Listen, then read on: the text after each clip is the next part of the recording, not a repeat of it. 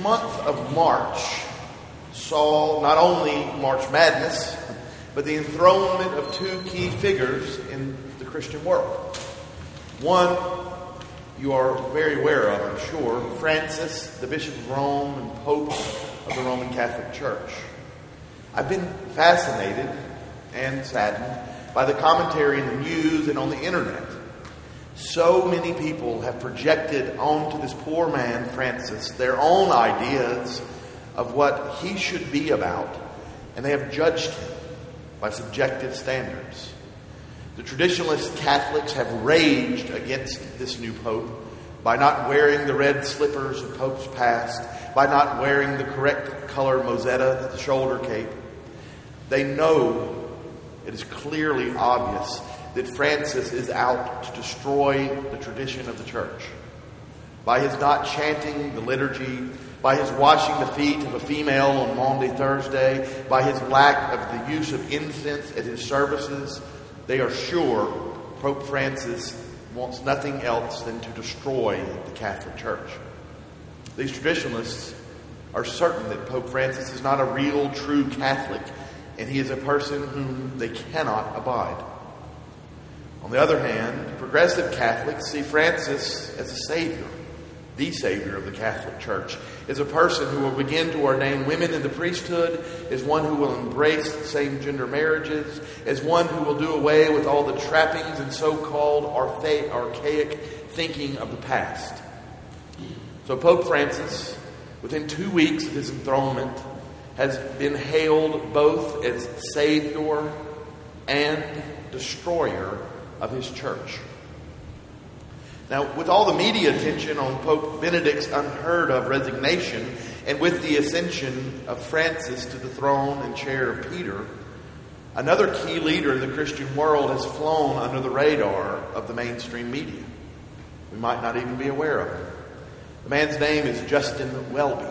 He's 105th Archbishop of Canterbury and the leader of the third largest group of Christians, the group of the Anglicans. He was enthroned on March 21st.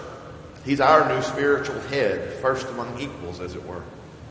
Now, Archbishop Welby has a very interesting background, unlike previous archbishops who have all been very monastic, academic, world-renowned theologians.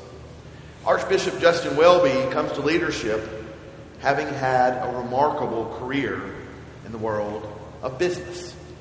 Justin Welby was not raised in a religious household, and after his university, he entered into the oil and gas industry, where for 11 years he served as an executive in a very large oil exploration group based in London. While serving as treasurer with this oil exploration firm, Justin joined an Anglican church in London. He fell fast in love with Jesus. He fell fast in love with the idea of church. And he began even to discern a call to the priesthood. Shortly thereafter, Justin Welby left the oil and gas industry for the ministry and had what most would call a very fast-track career to the highest position in the Anglican Church. Now, as you can guess, an oil and gas industryman obtaining the highest seat in the Church of England has caused much controversy as well, or as the English say, controversy. Some see him as lacking the depth and the skills and the faith and the time to hold the Anglican Church together during a very, very troubled time. Conservatives see him as way too liberal, as one who will work to allow female bishops in the Church of England, as one who will seek to destroy the Anglican Church's traditions and relations with the rest of the Christian world.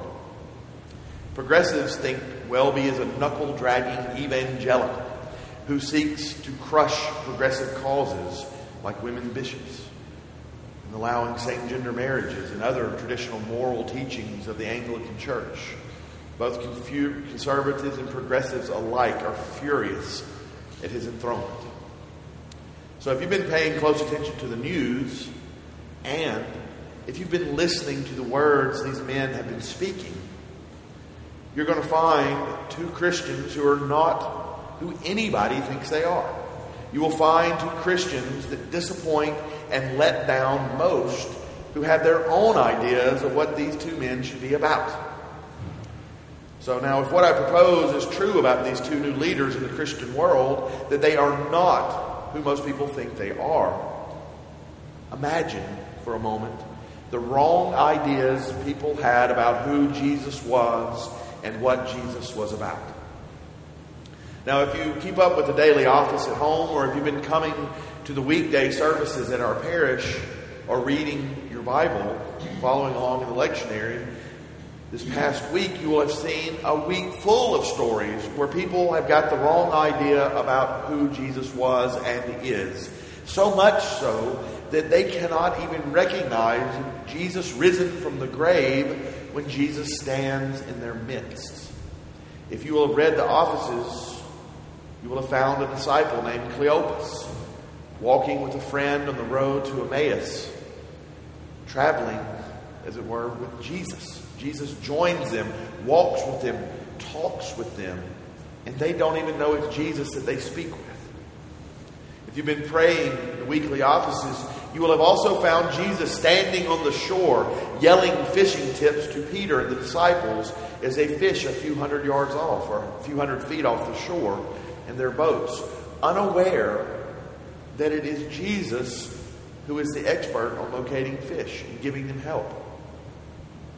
In both these instances, it's not until they enter into prayer and into the breaking of bread that they know, they understand Jesus in their midst. They see Jesus for who he is. And today we have Thomas. Thomas, who despite the witness of the apostles, we have seen Jesus rise. We have seen his side and his hands. Despite the testimony of his brothers and sisters, whom he loves very much, Thomas refuses to believe. Thomas is no different than the others. Thomas has his own image of who Jesus is, and what Jesus should be about, has his own idea about Jesus. Thomas expected certain things of him. Perhaps that Jesus would overthrow the government. Perhaps Thomas thought he would overthrow the rulers of Jerusalem. One thing is certain, though, one thing we know, Thomas did not expect Jesus to rise from the dead, body and soul. Thomas did not expect Jesus to do what he said he would do. Unless I see in his hands a print of the nails, and place my finger in the mark of the nails, and place my hand in his side, I will not believe. Now, Thomas is given a great gift that most of us are not given. Our Lord says to Thomas, "Put your finger here and see my hands. Put out your hand, place it in my side. Do not be faithless, but believing. Do not doubt, but believe." Thomas answers him, "My Lord and my God." Thomas makes a confession in the risen Christ.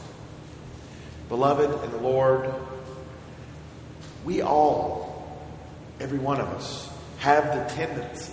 We all, every one of us, have the ability to make Jesus into an image of someone who suits our particular wants and needs. We all, every one of us, to some degree or another, expect Jesus to be someone Jesus is not. Just as did Peter. Just as did Cleopas. Just as Thomas did. We all make Jesus into something of our own image. We all expect Jesus to do our will, to meet our needs. It's extremely important to remember.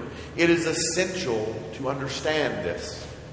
That after Jesus rose from the dead, that those who walked with him, those who loved him, those who followed him, only recognized Jesus when they entered into prayer and into the breaking of bread. That is to say, these people only came to see Jesus for who Jesus truly was and is, Son of God raised from the dead.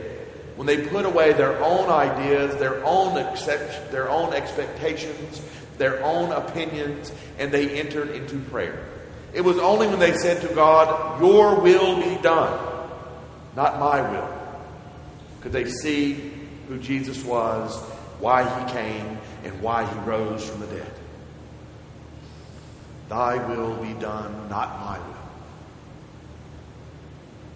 So let us understand and let us remember. It is only through prayer and through the breaking of bread to the Eucharist that we come to know God for who He really and truly is. If we are not careful, if we do not watch ourselves, take custody of our souls, we will end up making a Jesus that is recognizable to no one but our own mind. So let us be watchful. Let us be vigilant and take great care of our souls. Let us be careful not to look at Jesus, not to look at others, be they leaders of the Christian church or our neighbor, and say to ourselves, my will be done.